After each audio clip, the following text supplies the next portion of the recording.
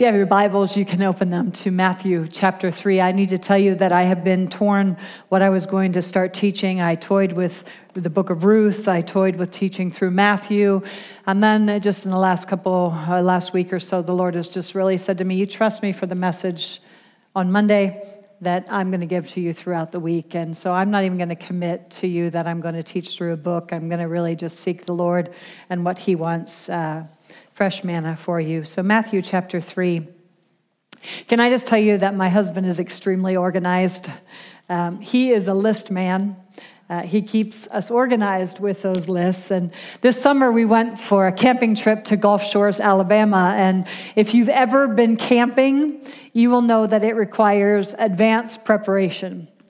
Because the last thing you want to do is to find yourself caught in the deep woods, miles from civilization, unprepared. And we never are, and that's thanks to Dave and his lists. Over the years, he's compiled a camping list that he adheres to, and he checks over every single time we leave on a camping trip. And as a result, we're always fully prepared, and we always have what we need, and we're never caught by surprise or find ourselves lacking anything on the journey. Tonight, we're going to study about a man whose job was to prepare people for a journey much more significant than camping. His name was John the Baptist, and his list, if you will, was compiled to prepare people for their journey with the Lord Jesus Christ. And that's what I'd like to look with you at tonight in Matthew chapter 3. But before we begin, would you just pray with me? Father, I just thank you for your word, your life-giving, life-changing word. I'm so grateful, Lord, that it never returns void, that it always goes forth and prospers for the very thing that you sent it to do. I ask, Lord, for the anointing of your Holy Spirit to be upon the preaching of the word tonight, so that when I open my mouth, that words would be given to me and I'll declare them as fearlessly as I ought. And I pray that the hearts and the minds of every man and woman in this room tonight would be open to hear and to receive your word. I come against every obstacle and every hindrance to the reception of your word in Jesus' name. And I forbid them from operating and ask for them to be removed now in Jesus' name. And I pray for ears to hear and hearts to receive, Lord God. Tune my ear to wisdom. Let me hear your voice leading and guiding every word that I say. And Father, I pray that you would just bring clarity and understanding to your word tonight as we study. In the mighty and the powerful name of Jesus, I ask this. Amen. Matthew chapter 3, I'd like to read verses 1 through 12. In those days, John the Baptist came preaching in the wilderness of Judea, saying, "Repent, for the kingdom of heaven is at hand." For this is he who was spoken of by the prophet Isaiah, saying, "The voice of one crying in the wilderness, prepare the way of the Lord, make his path straight." Now John himself was clothed in camel's hair with a leather belt around his waist, and his food was locusts and wild honey. Then Jerusalem, all Judea, and all the region around the Jordan went out to him and were baptized by him in the Jordan, confessing their sins. But when he saw many of the Pharisees and the Sadducees coming to his baptism, he said to them, "Brood of vipers, who warned you to flee from the wrath to come? Therefore, bear fruits worthy of repentance. And do not think to say to yourselves, 'We have Abraham as our father.' For I say to you that God is able to raise up children of Abraham from these stones. And even now the axe is laid at the root of the trees. Therefore, every tree which does not bear good fruit is cut down and thrown into the fire. I indeed baptize you with water unto repentance, but he who is coming after me is mightier than I, whose sandals I am not worthy to carry. He will baptize you with the Holy Spirit and fire. His winnowing fan is in his hand, and he will thoroughly clean out his threshing floor and gather his wheat into the barn, and he will burn up the chaff with an unquenchable fire." I believe this is a timely message. I need to tell you that when I see what is happening in the world today, I believe he's coming soon. I'm just going to tell you that. As a little girl growing up, my mom would tell me that all the time, and I'd be like, Mama, you say that all the time. He still has not come, but I really do believe he is coming soon. This passage begins with the phrase, in those days. That's really important because with those three simple words, we jump from Jesus' infancy in the first two chapters to the onset of his ministry. And the story that we're looking at tonight takes place about 30 years after the birth of Jesus Christ. Or if you're looking at those verses just immediately preceding the ones we read tonight, about 25 years after Joseph moved his family to Nazareth. And so then we pick up in verse 1, in those days John the Baptist came preaching. It's interesting to note that this story about John the Baptist is included in all four Gospels. That I don't want you to miss that because that tells me that his message must be important. Because all the gospel writers wanted to include it in their gospels. And not only does the story of John appear in every gospel account, but in each of these stories, the ministry of Jesus is prefaced by John the Baptist's prophetic voice telling the people to prepare the way of the Lord. That's important because what you might not realize is that the Lord had been silent. Heaven had been silent for 400 years prior to this story. You say, well, Ria, what do you mean by that? You see, there's a time in between the book of Malachi. The Malachi is the last book in the Old Testament. Matthew is the first book in the New Testament, and that time in between testaments, in between the Old Testament and the New Testament, it's known as the intertestamental period, or what I like, the silent years. And they call it the silent years because God did not speak for 400 years. Can you just imagine? I can't stand when he doesn't speak to me for a day. But for 400 years, there was no word from heaven through the voice of a prophet. The priests were still functioning, but the priests were they weren't heralding the word of God. It was about religion for them. There was no prophetic word for 400 years. And now suddenly, emerging from the wilderness, came a voice beckoning, crying. A prophet carrying the word of God after 400 years. No wonder they came out to hear him. And so I want to know if after 400 years, no prophet was speaking and now all of a sudden God starts talking again. I want to know what God has to say. It must be important. The message that John was bellowing was repent for the kingdom of heaven is at hand. Repent for the kingdom of heaven is at hand. John's prophetic voice brought an end to 400 years of silence from heaven. And when God spoke again, his first words were, repent. In verse 3, we find out that John was the one who was spoken of by the prophet Isaiah. Matthew is quoting a text here in verse 3 from the prophet Isaiah. It can be found in Isaiah 40, verse 3, if you want to turn back there. And it's where the prophet Isaiah prophesies the appearance of a forerunner to the Messiah. Let's read it together. Isaiah chapter 40, verses 3 through 5. The voice of one crying in the wilderness, prepare the way of the Lord. Make straight in the desert a highway for our God. Every valley will be exalted and every mountain and hill brought low. The crooked places shall be made straight and the rough places smooth. And the glory of the Lord shall be revealed and all flesh shall see it together, for the mouth of the Lord has spoken. This was a prophetic word given to the prophet Isaiah about a forerunner that would be coming, announcing the coming of the Lord, the coming of the Messiah. Remember, Matthew's readers were Jewish. They would have known that Old Testament prophecy. They would have known that when John appeared on the scene and he began to quote this scripture, prepare the way of the Lord, they would have recognized him as the forerunner. In Malachi 3:1 and Malachi 4, 5, and 6, if you want to turn there, remember Malachi, the last chapter, the last book of the Old Testament, right before Matthew. Malachi 3:1 says, behold, I send my messenger, and he will prepare the way before me. Malachi 4, 5 through 6 says, "Behold, I will send you Elijah the prophet before the coming of the great and dreadful day of the Lord, and he will turn the hearts of the fathers to the children and the hearts of the children to the fathers."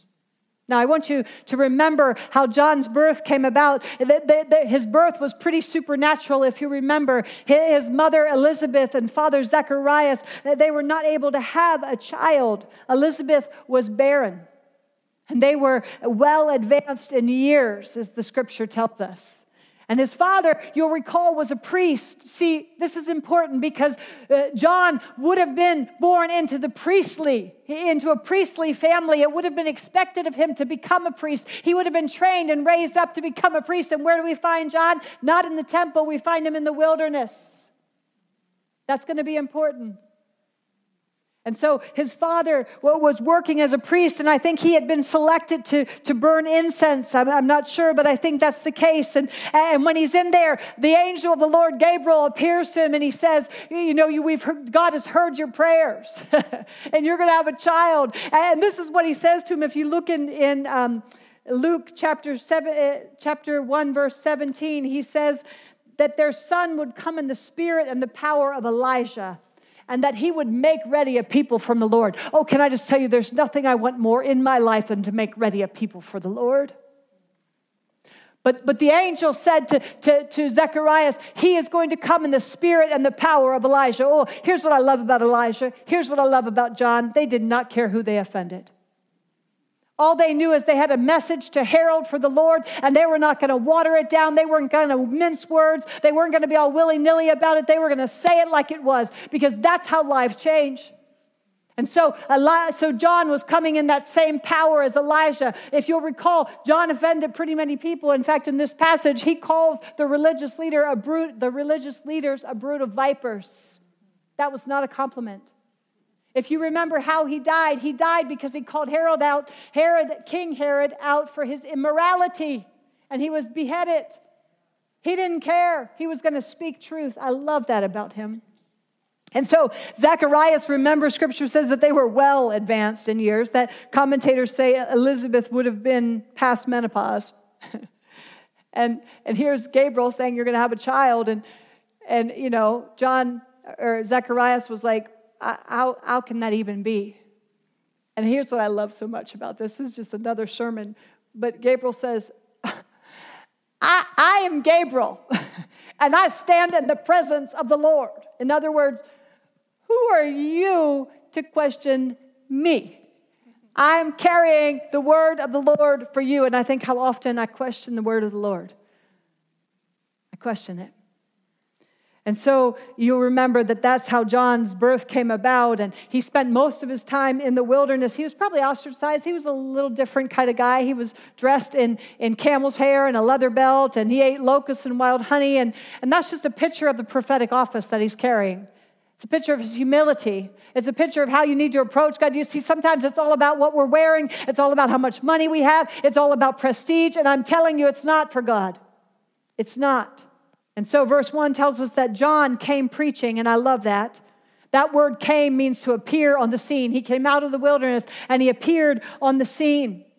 And he came preaching, and that word preaching, it's a fascinating word. It means to be a herald. It means to proclaim in the manner of a herald.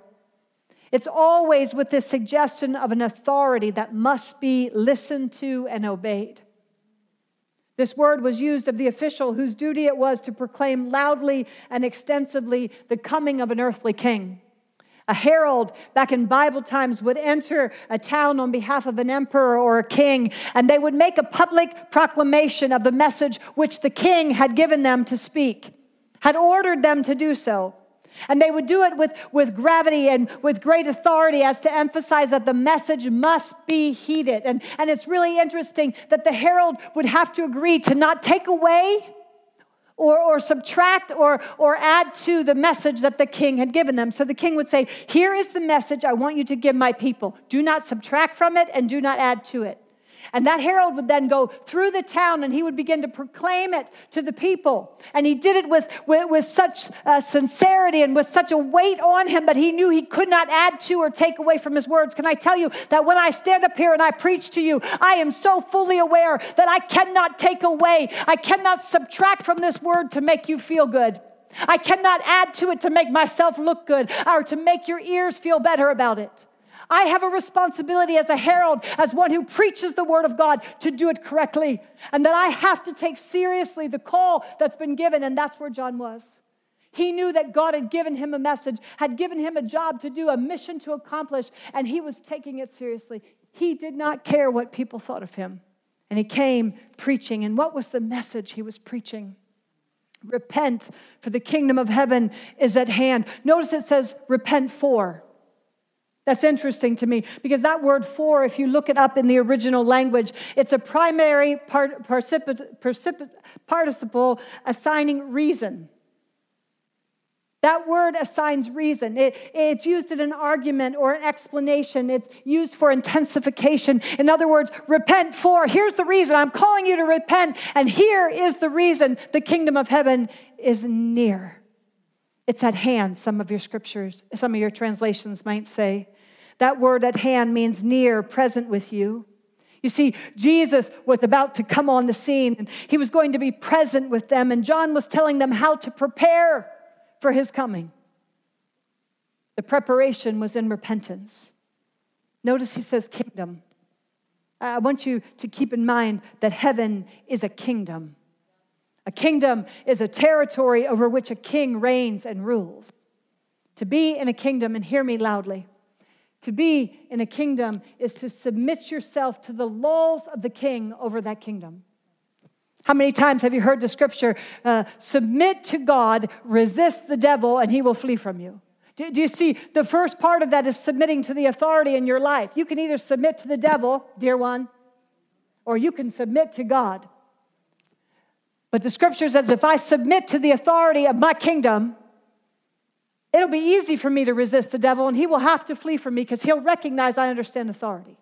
My husband, Dave, has not always been a citizen of the United States. For many years, he lived as a citizen of the United Kingdom. And while he was living in the UK, he was not subject to the laws of America. Would you agree with me? They didn't apply to him because he wasn't a citizen of this country.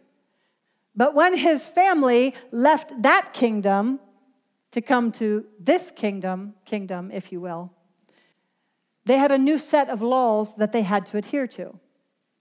When they became citizens of this kingdom, they had to agree, he took an oath that he would agree to live by the new set of laws in this kingdom. Now, if Dave continued to drive our car from the passenger side of the car, that might be a problem.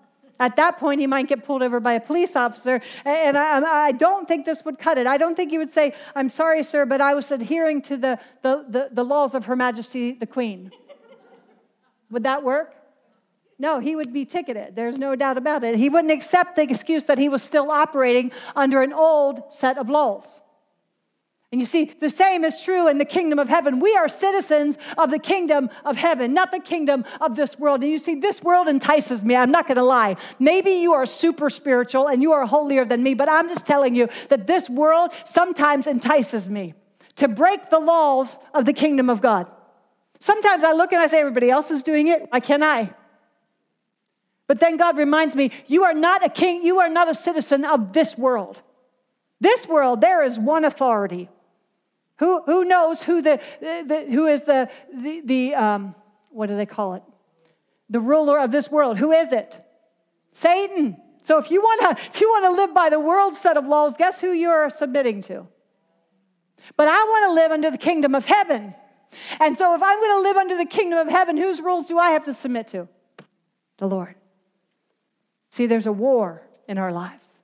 The kingdom of this world and the kingdom of heaven. And we have to choose whose authority we will be subject to. Leah and I were talking tonight just briefly, and we were talking about repentance, and Leah said, it's such a beautiful thing. Why do people get so bent out of shape over it? Because it's such a beautiful thing. It brings life. It brings protection. see, the Israelites were God's chosen people, and they were in covenant with him. But during this time, they had gotten out of right relationship with him. Hear me, they were still in covenant with him. They were still his chosen people. Are you hearing me? Because I don't want you to misunderstand me. Because there is nothing you could ever do to separate you from the love of God. You are saved by grace through faith and not by works, so that nobody can boast. What saved you, what's getting you to eternal life through Jesus Christ is what?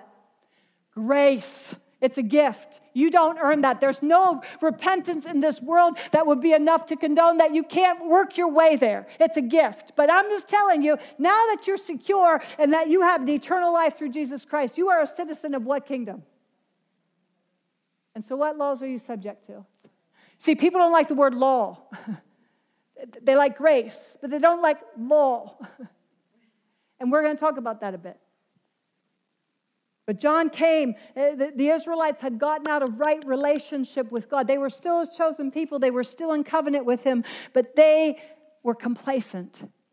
And John came challenging their complacency, encouraging them to change and to prepare themselves for the coming of the Lord. They were God's people, but they were not living under the rule and reign of his kingdom. They were not living to please God. They were living to please themselves. And it was in that very environment that John came preaching, that John came announcing, repent, for the kingdom of God is near. So repentance is important. But what are we repenting of? Anybody? Sin. What exactly is sin? One of my favorite definitions I heard Tony Evans give this is any violation of the divine standard. Sin is any violation of the divine standard. You see, sin is not a bad choice. I didn't just make a mistake. I didn't just mess up. When I violate God's standards, he calls it what? Sin. And you see, God is perfect. He is holy. He is righteous, and he cannot look on sin, and sin separates us from him. That's why he sent his son, Jesus Christ, to bridge that gap between us and God. He became sin for us so that we could become the what? The righteousness of God in Christ Jesus. So now when God looks at us, he sees the righteousness of Christ in us. That's how he looks at us. It's not fair because I'm a mess. It's like if I was looking at Leslie through a pink balloon, how would I see Leslie? Pink. When he looks at me, he sees the blood of Jesus. And he says, my wrath is satisfied with what happened to my son on the cross. So why do I have to repent then, if that's the case? You see, that's my standing with God. It's just as if I've never sinned. Lord, help me to explain this. See, I'm going to heaven. I can rest that I have eternal salvation through Jesus Christ. Even when I mess up, there's grace. So why would I repent? I love this man with all of my heart. We are in covenant with one another. We belong to each other. Nothing. I mean, you could tell me the worst thing about him, and I'd say, well, tough. I'm in covenant. We're stuck. We're together forever. Period. End of discussion. Covenant. That's what covenant is. But sometimes he ticks me off. And sometimes he hurts me. And when he hurts me or does something wrong, I'm still in covenant with him, am I not? We're still living in the same house, but our fellowship is severed, is it not? And I'm still like, hi, Dave. Morning, buddy. How you doing? But I'm doing my own thing over here. And he's smooching me, and I'm turning from my cheek, and we're still together. We're still in covenant, but he sinned against me. Now, we could live, and some of your marriages, that's where you're living. We could live like that for the rest of our life. Or Dave could come to me and say, Rhea, you know what? I sinned against you. I'm sorry. And I just want to make it right. How can I make it right? I just want to tell you I'm sorry. You see, when that sorry comes, our relationship can be restored. Do you see it? So even though we're in covenant, even though nothing's going to separate our marriage, I don't want to just live like that with him. I love him. I want to spend time with him. I want to fellowship with him. I want to enjoy his presence. You see, that's what happens with God. There's nothing you could ever do to separate you from his love. Salvation is secure. You're secure. Nothing can snatch you out of God's hand. You don't have to worry about losing your salvation. If you lose your salvation, dear one, you never had it to begin with. I'm just going to be honest with you. But so this isn't about losing our salvation. This is about sin. And understanding that our sin is an offense to God. We break his laws. And is there grace there? Absolutely, positively, 100%. But I want fellowship with him. I want to walk with him. I want to see, the Bible says that the wages of sin is what? Death. See, you can quote that scripture. The wages of sin is death. How about this one? Sin, when it is full grown, brings forth death. That's James. See, God always, throughout scripture, associates sin with death. Today, I walked out in the garage with Davey. I was going someplace, and he was carrying my bag out in the car for me. And we walked out in the garage, and it was like, whoosh. We got this, like we were overwhelmed with this stench. And it was stench, like burn my nose stench. And I'm like, Davey, I thought the garbage man went on Saturday. Did you not put the garbage out? And he's like, no, the garbage went out, Rhea. That's a dead animal. And I'm like, oh, I mean, it was this horrible, horrible stench. And you see, an animal must have gotten in our garage, and we hadn't been using our garage door because we had just sealed our driveway. And so it must have gotten separated from the things it needed for life. And so it died. The stench we smelled was just a consequence. The problem was death. And so we could say, let's spray some stuff out in the garage. But unless we dealt with the death, the stench would never go away. Are you with me? The death was the problem. The stench was the consequence. See, some of you want God to fix your consequence, and he wants you to fix the death. Because the wages of sin is death. Not forever eternal separation from God. He understands your dust. That's death, and what it does to you, what it does to me.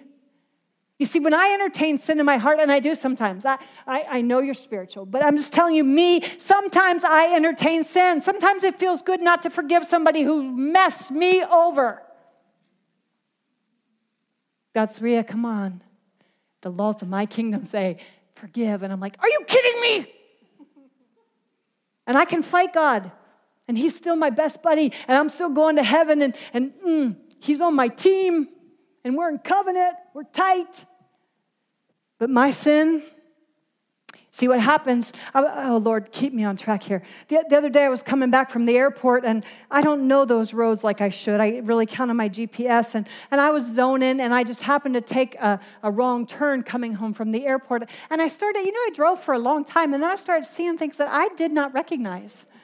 And I'm like, oh, man, I think I did a wrong turn, but I thought maybe if I drive a little bit further, I'll see something familiar. So I just kept driving, even though I knew I had taken a wrong turn. And my GPS is going off like crazy, but I'm like, I have no idea where I'm at, and so I'll just keep driving until something is familiar. Who knows what I needed to do is get off the exit and do a U-turn and head back the other direction. But I was stubborn because my dad is a truck driver, and that's truck drivers do that. They know they don't ever ask for directions, and they don't use a GPS. And sometimes I'm like that in my spiritual walk. I just start trucking along, and before I know it, I'm making some bad choices that I know I'm not walking with God anymore.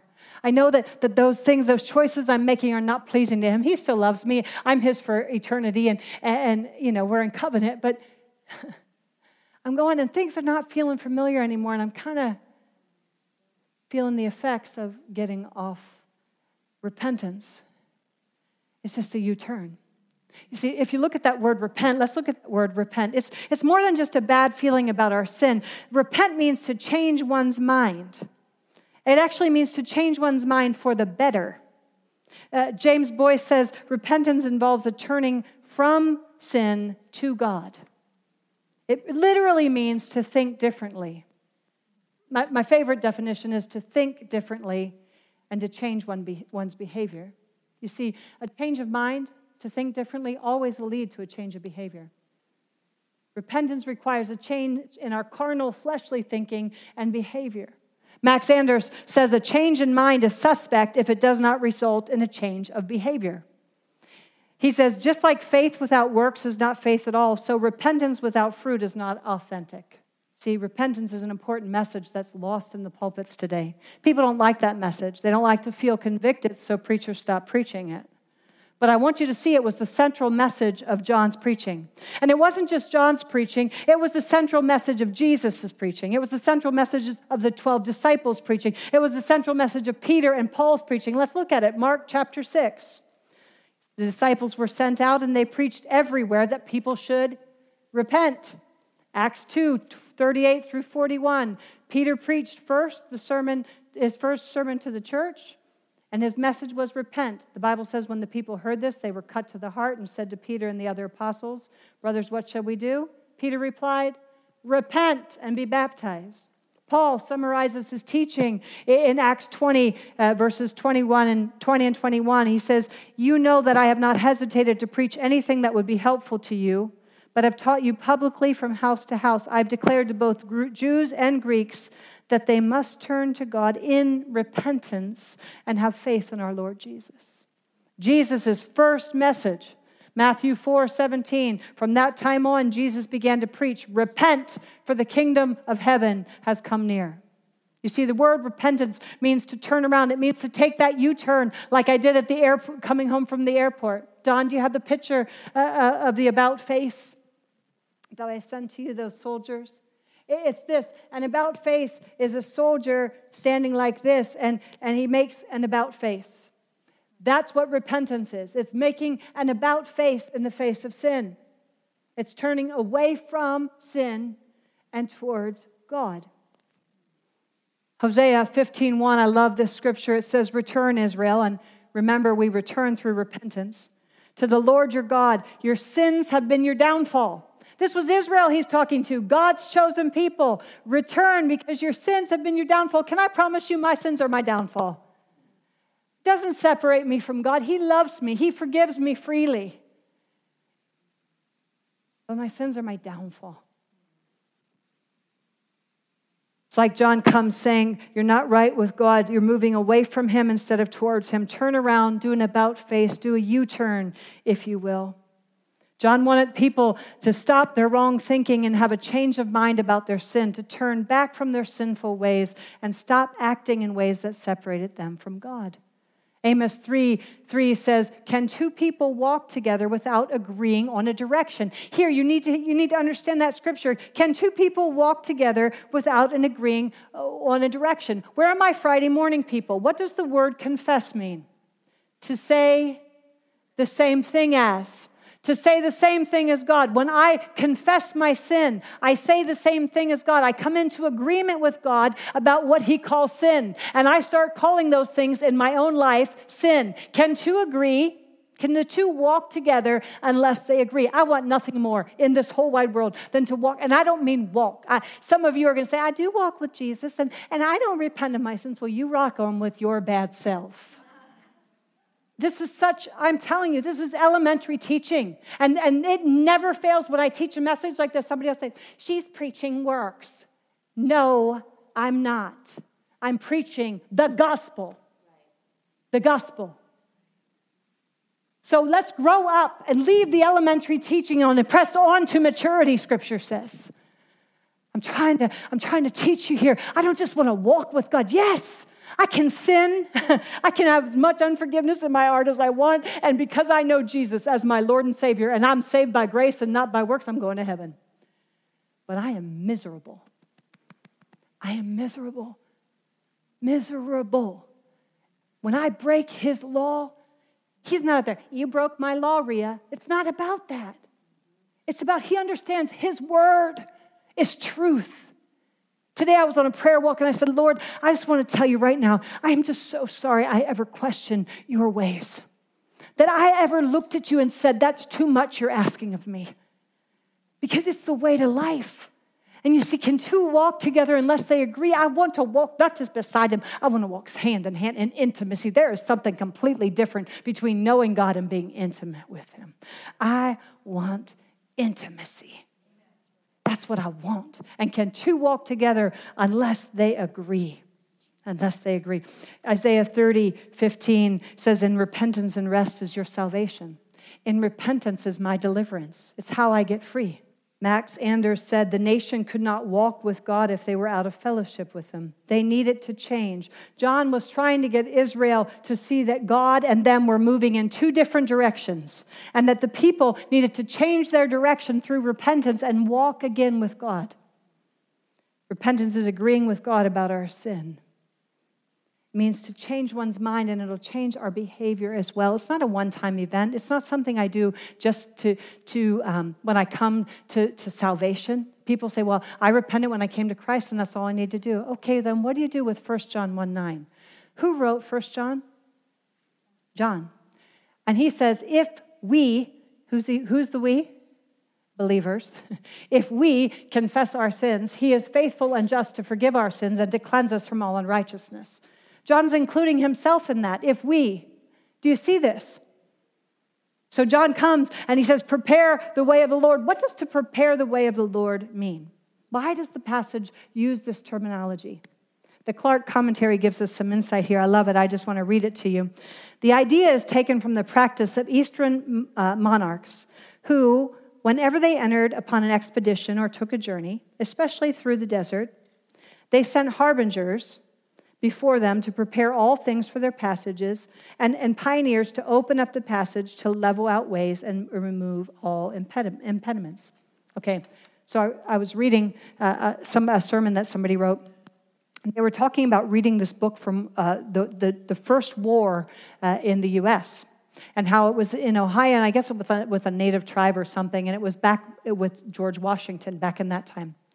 And he says what they had to do is they had to get pioneers because the soldiers couldn't get through. The generals couldn't get through because the forest was so thick and the land was so uncultivated. And so what they did is they got pioneers to go through, and they would clear out everything. They would take down the trees, and they'd make a path where the armies could get through. And they would pull out stumps, and they would put bridges over water, and they made a way. They so radically altered the landscape so that these soldiers could come through.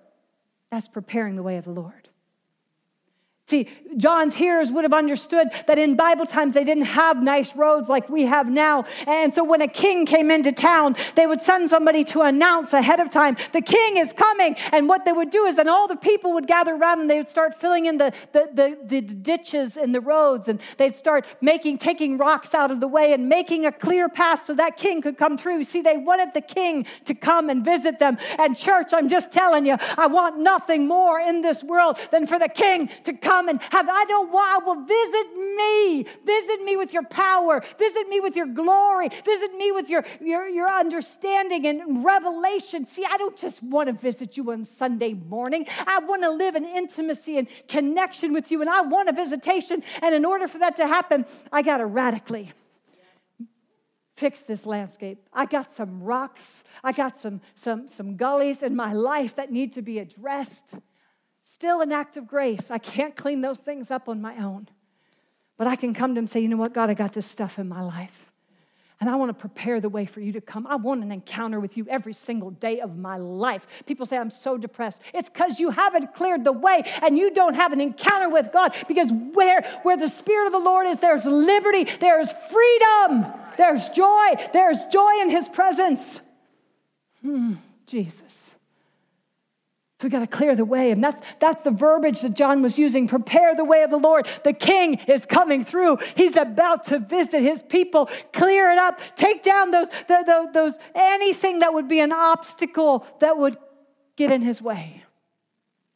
Today, I told you I went on a prayer walk, and that prayer walk was just about me saying, Lord, I'm so aware I'm opening up the Word of God tonight. I don't ever do that without great sincerity. I take it very, very seriously. And so I was out walking with him, and I said, Lord, just examine my heart right now. There's some yuck in there, Lord. I just need to get clean. You're aware of that yuck. You love me anyway with all the yuck in my life. I'm telling you, he loves me anyway. That's why it's safe for me to come to him. You see, Mason, Dave and I saw Mason Ryder. I love that little boy so much I can hardly even stand it. He turned 1, and we went down to visit him, and he was just learning to walk. And he would, we'd get about this far apart, and he would do this waddle to Papa, and then he'd fall. And now when he fell, we did not say, oh, when are you going to get this right? How am I going to love you if you're falling all the time? You don't even know how to walk. No, we were like, Dave, did you get that on video? I'm so proud of you, Mason. I'm so excited for you. I'm telling everybody, I'm calling Lizzie. Mason took a step. I was so excited. Did he fall? All the time. That's God in me. He's not up there saying, I don't have to fear saying, God, I got this junk in my heart.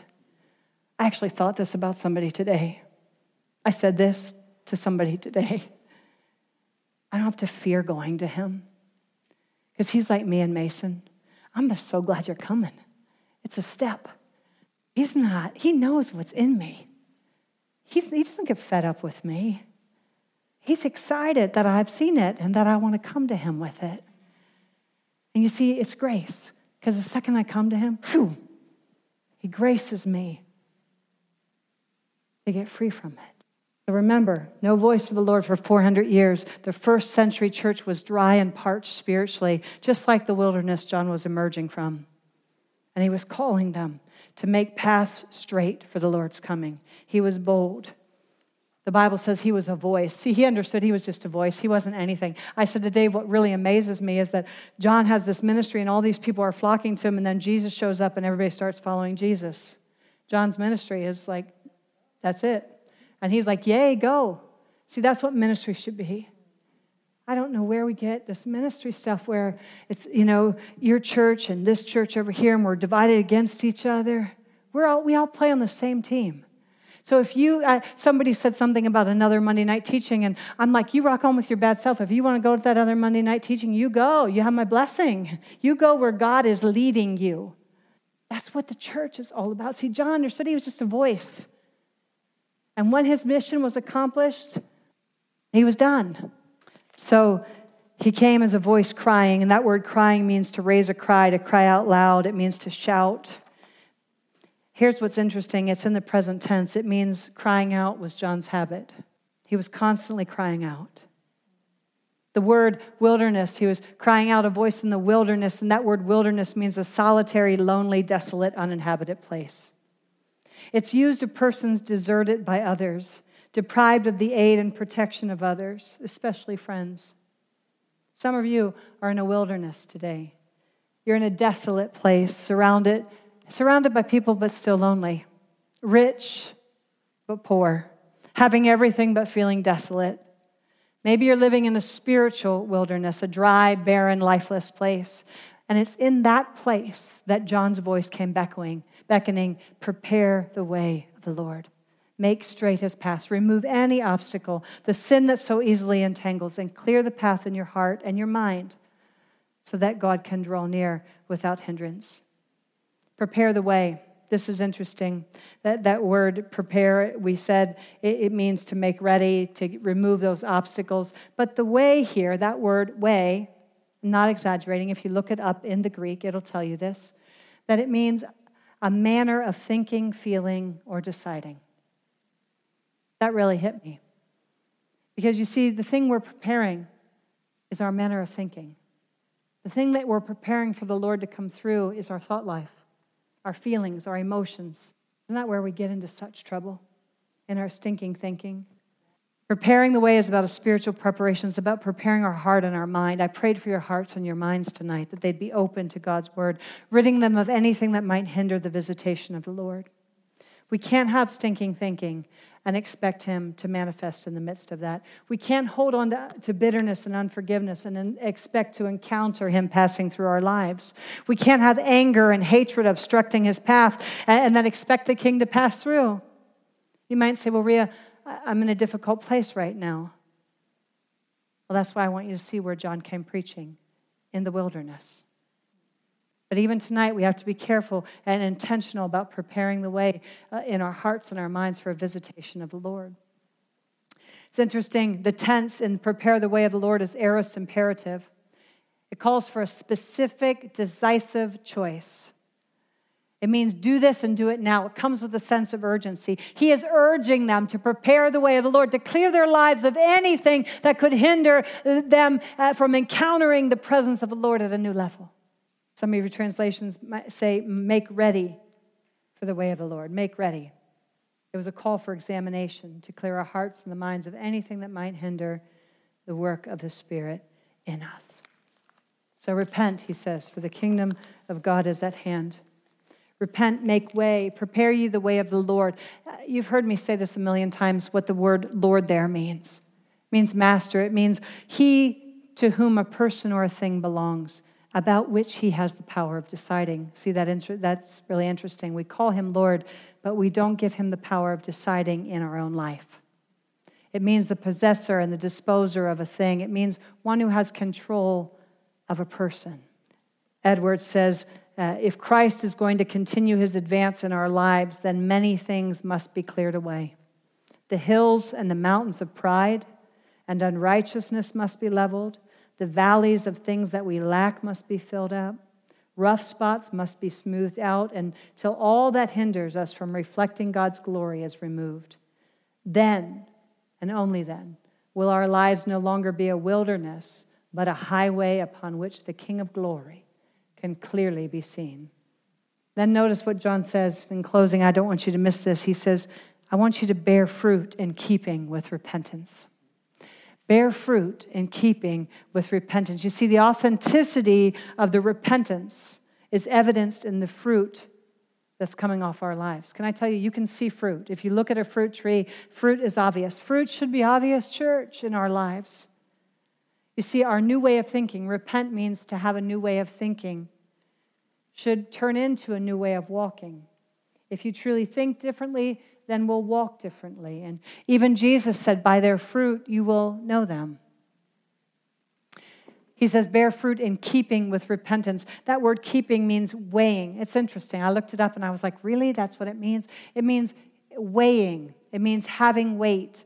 It says having the weight of another thing of like value, worth as much. The word actually means bringing into balance. Don, do you have the picture of the scale? What it means is, you see the two sides of the scale? If all I'm doing is repenting and there's no fruit over here, I'm going to be out of balance. But if I'm repenting and then I'm bearing fruit in keeping with that repentance, so what that looks like is, let's say I snap at Dave and I say some horrible things that I wish I hadn't said. But, quite frankly, he might have deserved it. And I can keep my journey going like I did at the airport and just keep driving. Or I can say, this doesn't feel familiar. This doesn't feel right. I really need to do a U-turn and get back on God's way, and I need to bear fruit in keeping with repentance. So does that mean I just go to God and say, sorry, got a little snappy with Dave? Or does that mean now I bear fruit in keeping with that repentance and go back to Dave and say, hey, honey, I'm so sorry. Will you forgive me for what I did? And I want to love you well. And I look for ways I can speak into his life to nullify what I said in my anger. Do you see? Bear fruit in keeping with repentance. So to repent and not have fruit coming off of it isn't authentic. The fruit should balance the repentance. No fruit, no repentance. All right, so now I just want to make sure that you understand something. J.C. Ryle says this best, so I didn't want to paraphrase it. I thought I would just read his quote to end. We must carefully bear in mind that no repentance can make atonement for sin. The blood of Christ and nothing else can wash away sin from man's soul. No quality of repentance can ever justify us in the sight of God. We are counted righteous before God, not only for the sake of our Lord Jesus Christ by faith, and not from our own works or deservings. It is of the utmost importance to understand this clearly. The trouble that men bring upon their soul by misunderstanding the subject is more than can be expressed. But while we all say this, we must carefully remember that without repentance, no soul can ever be saved. We must know our sin, mourn over them, forsake them, abhor them, or else we shall never enter the kingdom of heaven. There is nothing meritorious about this. It forms no part whatever in the price of our redemption.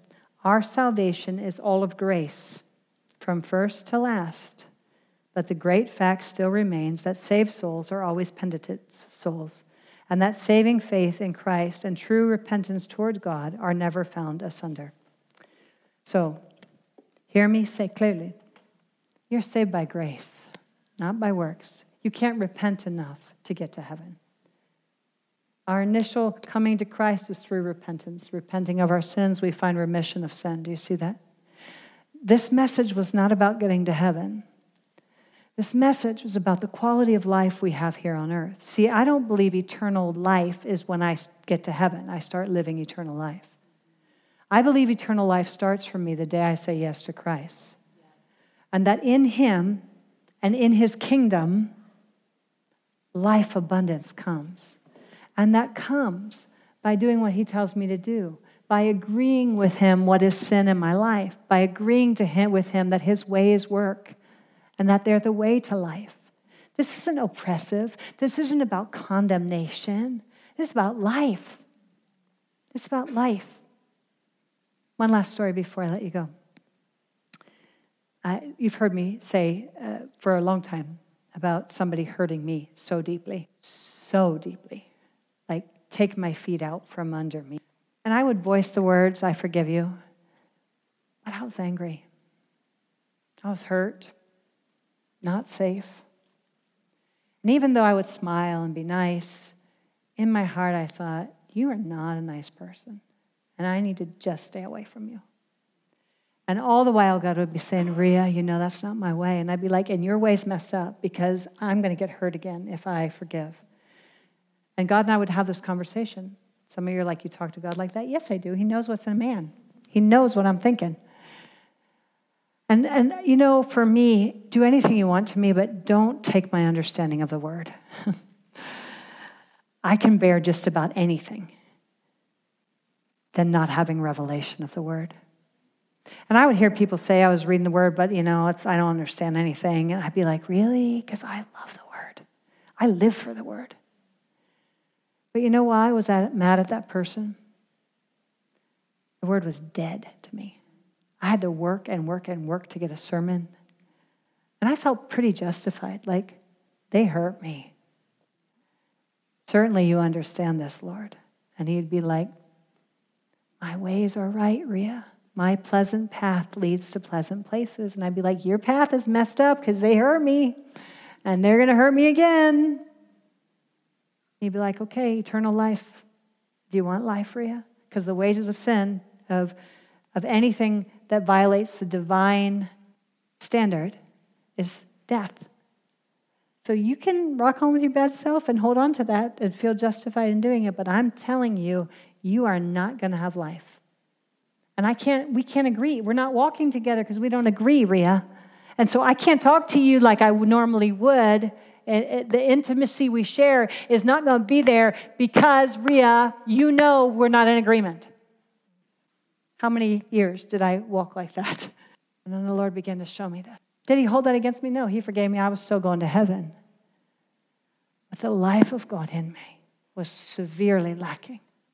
Too much? Good? Do you understand? About face. Driving down that picture of the airport. I could have said, you know what, I think I went the wrong way. And I could have been thinking, this is not the right way. I think I missed my turn. And I could have just kept driving.